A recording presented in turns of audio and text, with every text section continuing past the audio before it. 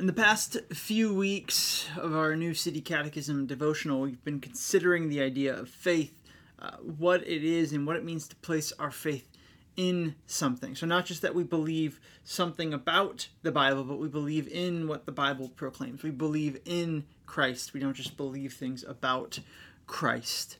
And this week we bring that kind of to a close by asking this question: what do we believe by true faith? We believe everything taught to us in the gospel. The Apostles' Creed expresses what we believe in these words. We believe in God the Father Almighty, maker of heaven and earth, and in Jesus Christ, his Son, our Lord, who was conceived by the Holy Spirit, born of the Virgin Mary, suffered under Pontius Pilate, was crucified, died, and was buried. He descended into hell. The third day he rose again from the dead. He ascended into heaven and is seated at the right hand of God the Father Almighty. From there he will come to judge the living and the dead. We believe in the Holy Spirit, the Holy Catholic Church, the communion of saints, the forgiveness of sins, the resurrection of the body, and life everlasting. And the passage that is used this week is Jude, verse 3. It says, "I found it necessary to write appealing to you to contend for the faith that was once for all delivered to the saints." Now, the Apostles' Creed and others like it, the Nicene and the Athanasian Creed, really serve an important purpose in the history of the Church. I was shown and taught this idea of what's called the fivefold test of orthodoxy. And so when we consider what is orthodox, we compare the teaching to these five things to see where it fits, or if it fits, or if it is in fact considered heresy. And the fivefold test is 1 Bible or canon, 2 testaments, 3 creeds, 4 councils, and 5 centuries along with the church fathers. And the creeds play a part in that fivefold test of orthodoxy. These 3 creeds, specifically the Apostles' Creed, the Nicene Creed, and the Athanasian Creed. The Apostles' Creed being one of the more familiar to us. We say it in church together on a pretty regular basis. And it reminds us of what Jude 3 says. We are to contend for the faith that was once for all delivered to the saints. Now, it's important to remember the creed is not the Bible. We hold to the truth of Scripture, but as you walk through the creed, you will see aspects that really the whole of the creed are pulled from Scripture. We believe in God the Father Almighty. He is the maker of heaven and earth from Genesis. We believe in Jesus Christ, his only Son. We've already considered the triune nature of God.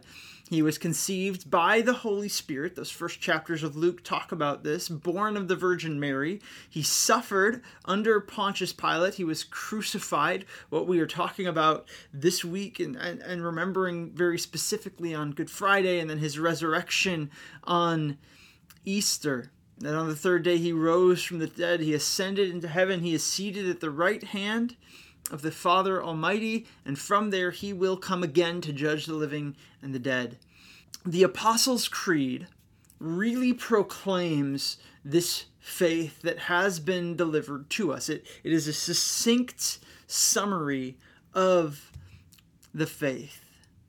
And this is the importance of creeds and confessions really do this work. They summarize what we believe, but they're not just what we believe about. Again, these are confessions. And so it's not just a body of beliefs. We believe that these things happened, but a confession of faith. I believe in these things. And so this is why we say the Apostles' Creed, because it is a confession of faith. We believe these things to be true, and a proclamation of the gospel. And there's some evidence that Even the early church used creeds or statements of faith in their worship. There are various passages throughout the New Testament that seem to be creeds that the church would have recited together. And creeds serve several functions. Highlight a couple of them. They're instructional. They teach us something. So they teach us truths of Scripture, but if we take a step back, they also teach us what the church has believed throughout the centuries. So as we look at the Apostles' Creed, we can see that for centuries, these are truths that the church has held to. So when we think about something like the Trinity, or we think about who Christ is and what his life, death, and resurrection accomplished, these aren't new beliefs. These aren't something that we made up or pulled out of Scripture just in the past couple hundred years necessarily. No, we go back farther and we can see throughout many centuries, this is what the church has believed. And so they teach, they instruct. As we've already said, they're doctrinal. They are a summary of faith. In the same way that our denomination has a statement of faith, the creed serves as a kind of statement of faith, a summary of what Scripture teaches as essential. And in safeguarding and in proclaiming what is essential and what is the truth, it also safeguards against heresy and that which is untrue. As we look at the statement of faith and as we look at Scripture, we have a lens and a framework through which to evaluate other teaching to say, does this fit with what the church has believed and what Scripture proclaims? And then another function of creeds is that they are liturgical or to be used in worship. They are a good reminder that our faith is not strictly individual, it is communal. And so we confess together the truths of Scripture, and we use creeds to confess those things. And they point us back to God. And they ground us in a history of faith. And so creeds serve a really important function in the life of the church and should not just be neglected. I have been using Be Thou My Vision, a devotional resource, and daily reads different parts of different creeds, and it's been really helpful for me in my own walk with Christ as I remember the truth that is ancient and the truth that is really true. So I encourage you, spend time in the creed, spend time with the creeds and learning them and being reminded of the faith that has been passed down from generation to generation and is the truth that God has given to us. Now, in the Apostles' Creed, there are two statements that can be a little tricky and cause some confusion. So I thought it would be helpful to look at those and consider what they might mean and why we still say them. The first is this phrase, he descended to hell. There is certainly biblical grounding for that in Ephesians chapter 4. The Catholic tradition would say that this descending into hell was for Christ to preach the gospel to those who have died during Old Testament times. Now that is not stated clearly in Scripture, so that's just leaning on tradition to get to that conclusion. But the language, as it's seen in the Old Testament and how it likely would have been read, is simply that Christ died.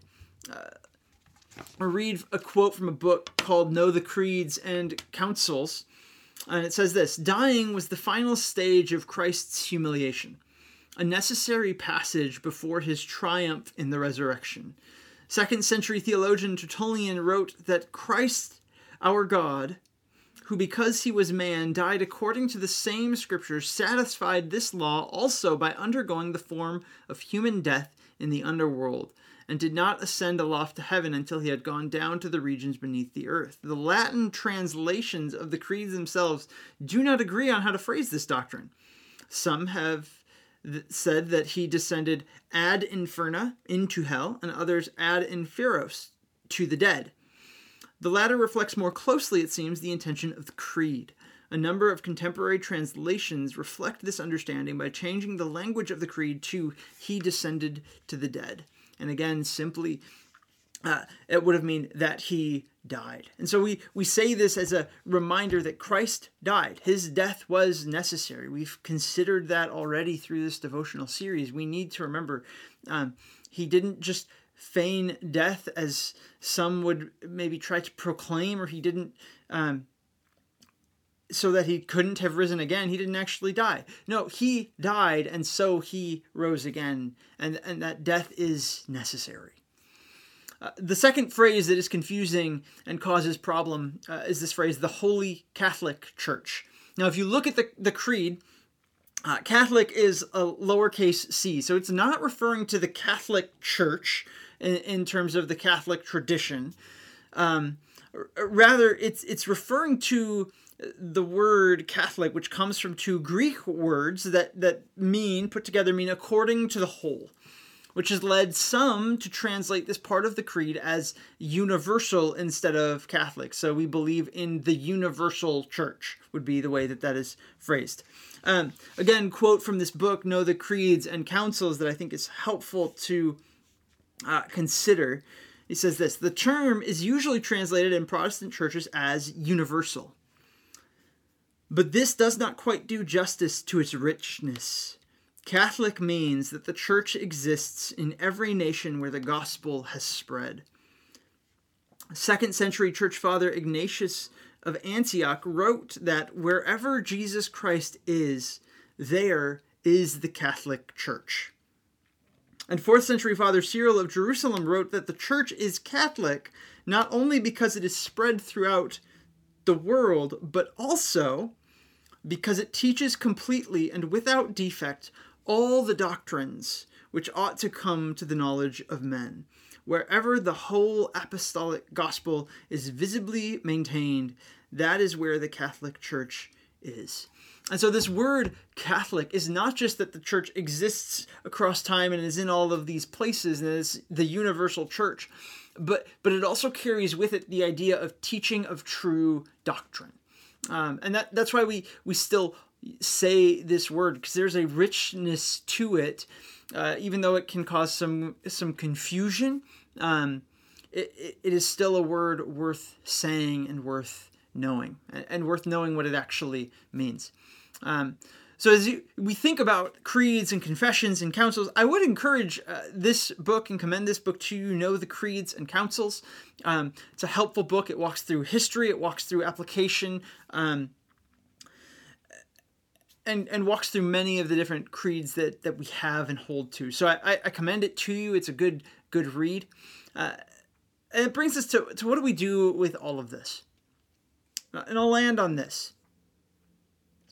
The faith that we proclaim, the faith that we hold to, the things that we hold to by true faith, they are not new. They don't pass with time. They don't go away over a few years. They are true and have been true, and have been proclaimed and held to by the church throughout history. And it is a testimony to the faithfulness of God. Knowing creeds and councils and having a belief about can be helpful, and they're good. But we place our faith in God the Father Almighty, who is faithful and has preserved his word across history, and has used the church and creeds and councils to guard against heresy, to bring us back to the truth of his word and remind us of who he is as God the Father Almighty, the Son incarnate, and the Holy Spirit. And that is a truth worth celebrating. And we look forward to celebrating it this weekend as we gather for Easter.